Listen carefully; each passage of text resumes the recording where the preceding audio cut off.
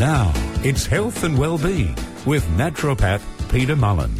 And for the very last time in 2018, it is a big welcome to Peter Mullen with Health and Wellbeing. How are you feeling? Last program, all ready to go? Yeah, very excited, mate. It's very nice, Mark, thinking that Christmas is around the corner. We have a couple of weeks off, so that's always a nice break at this time of year. But of course, we've still got Christmas to get through, and you've brought in your Christmas survival guide today. And 10 tips. Christmas is something to be survived, as well as hopefully enjoyed and a peaceful time of year. But my top 10 tips to stay healthy over the Christmas period. But first, we're taking a trip to Storyland. That's right, Mark. So I was talking with a patient this morning, actually, and just about, just a few things. But, this time of year, it's easy to get caught up in it's busy and it's this and it's stressful and, and my top tips are how to survive the Christmas period. But this client of mine this morning had he just caught up with an old mate of his recently, and someone he hadn't seen for quite a while, and he said, the benefits of having a good belly laugh, he said, there's nothing compares to that. And I said, you know what? Like I said, I know for me, when I do have a good belly laugh, when you go out with really good friends, you have a good belly laugh and you think, I can't remember the last time I've had a really good laugh like this. Yeah. That's how you know, I reckon, that your head's been in the wrong space. If you think about this last 12 months, and, you don't always realise that you've been stressed, that you've been a bit flat, you've been a bit, out of sorts, until you do have that realisation that, hang on a minute, life doesn't have to feel as bad or heavy as what it is, that you can actually have a good belly laugh, things aren't as serious as what they seem. And I thought that's probably a good just starting point heading into this Christmas season, is to think, you know what, why not make this Christmas the calmest, the most peaceful, and just choose not to stress about a lot of the silly things that we sometimes get caught up in. It sounds like and would have been a nice place to finish, Peter, but we're starting there instead. Meanwhile, you'd think we're climbing the Mount Kosciuszko or something, wouldn't you, surviving this? But look, tip number one, you want us to be picky about our parties. Oh, look, absolutely, and this is me to a T. My wife, we often say that she would go to the opening of an envelope, whereas I'd much rather just stay at home. Sorry, that was my wife sending me a text. So my wife would rather go to the opening of an envelope rather than, miss out on a party, whereas I would much rather stay home and, go to the ones that are essential. So you're saying maybe meet somewhere in the middle, like pick the ones that are critical or... Well, sometimes you'll get asked to a heap of events, and half of them you're really keen to go to, and the other half you're thinking, oh, you know what, I could give this one a miss. Choose the ones that you really want to do.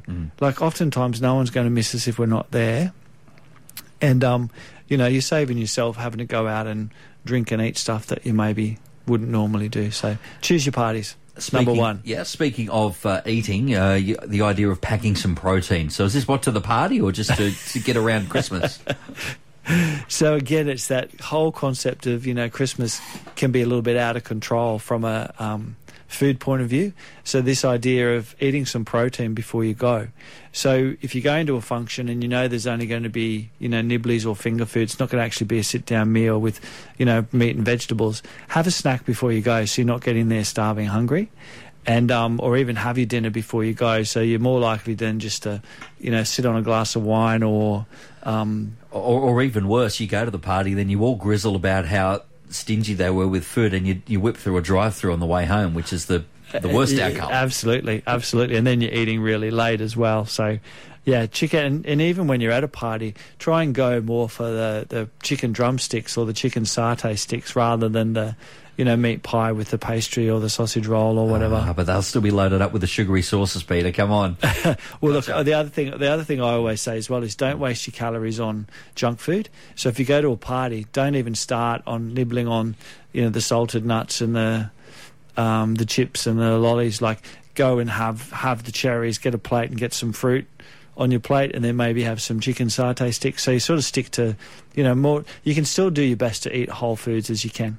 And that does bring us to the drinks. So tips 3 and 4 are all about that. Number one, drinking in moderation. Yeah, look, it's a challenge for all of us sometimes going to a party, particularly if you haven't been out for a while. You can get a bit carried away and think you're 20 or 30 again, and all of a sudden you've had a few more drinks under your belt than what you thought was, maybe a responsible thing to do. And then someone shows you the photos the next morning. And who wants to be that person at the office party the next day? I'm happy to be the person showing the photos, but not the person in the photos.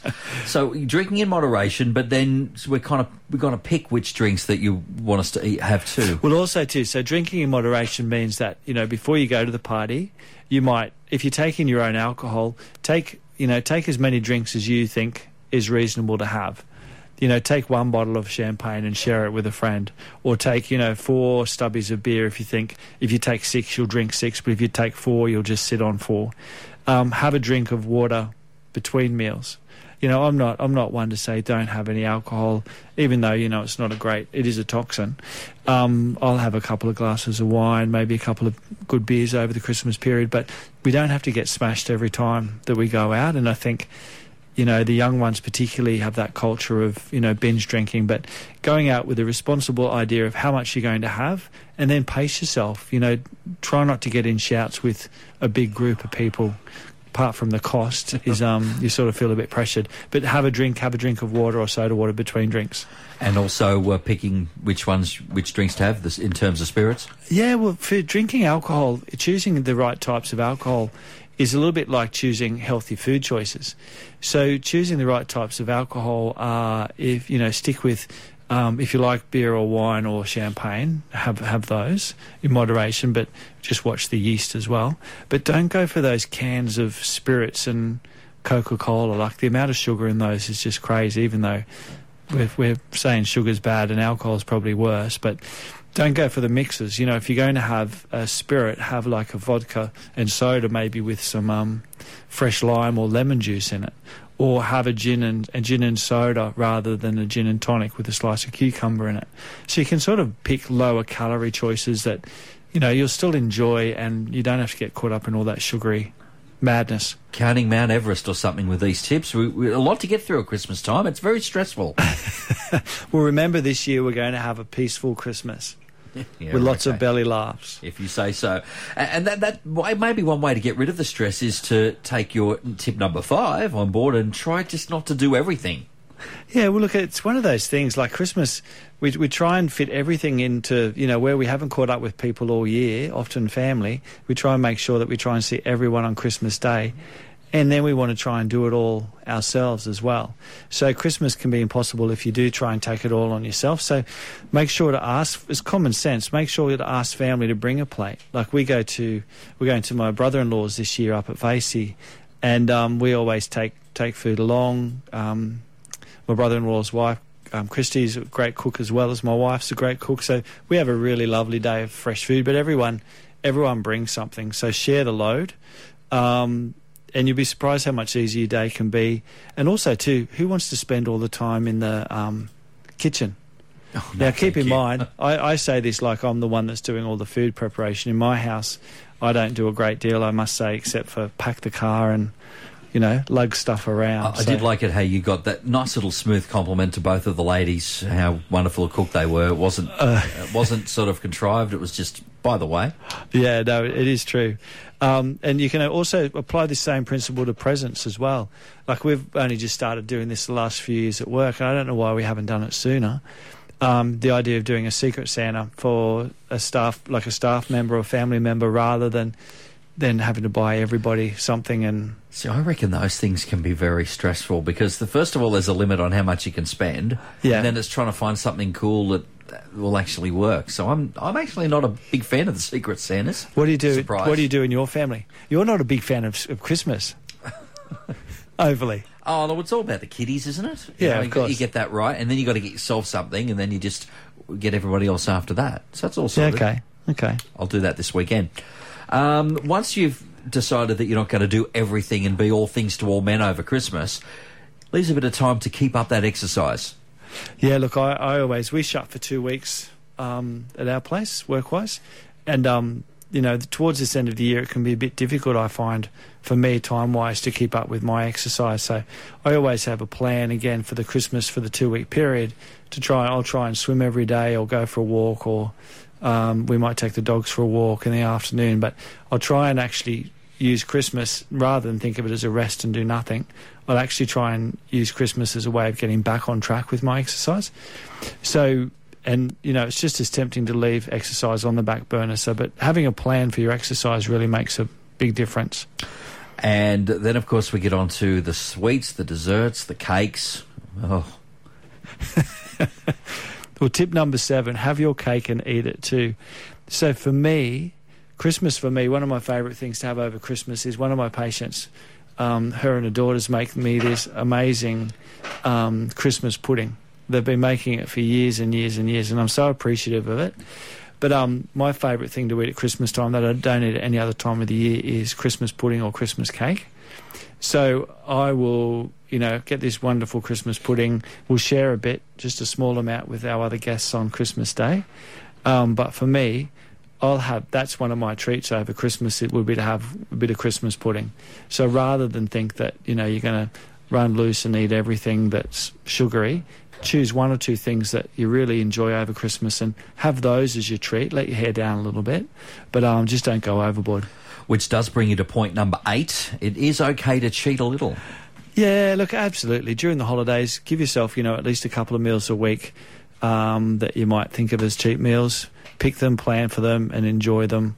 And, my goal for a lot of my patients over Christmas is to come back the same weight.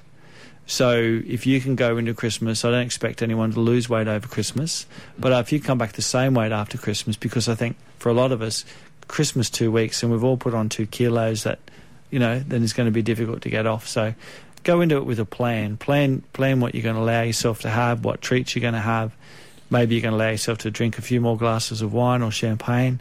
But come that 2-week period, we want to sort of, pull the pin and get back on track. Well, it is close, isn't it? The weekend was definitely more summery than today. But it was. It's only for you, in terms of the radio show, it's only 5 minutes away from now, so looking forward to that. Mind you, I've still got 2 weeks of work. Actual pretty work.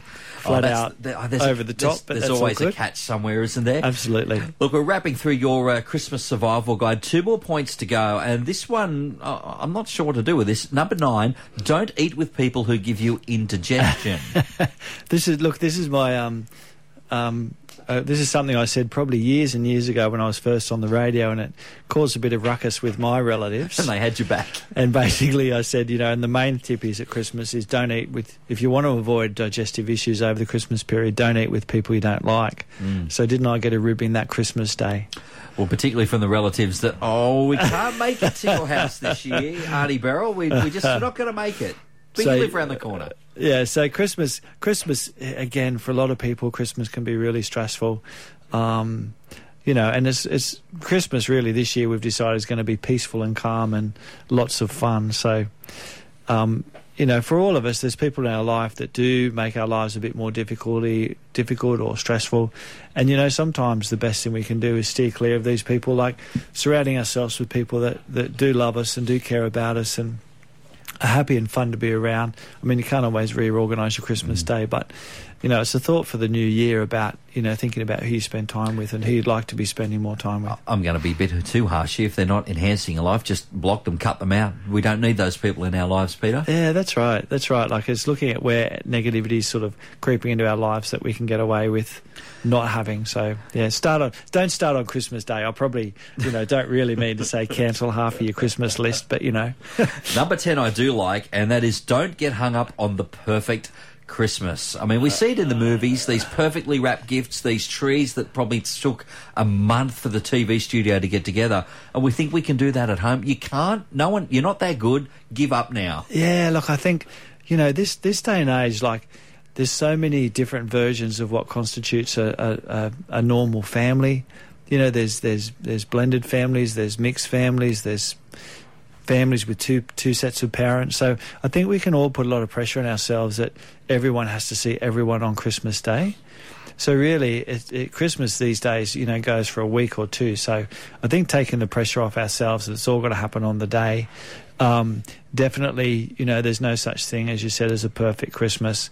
So if you get to spend time with your family, you can have a relaxing time on the day, enjoy some good food and good company, maybe over a few days so everyone gets fitted in, then I think that's definitely a good goal.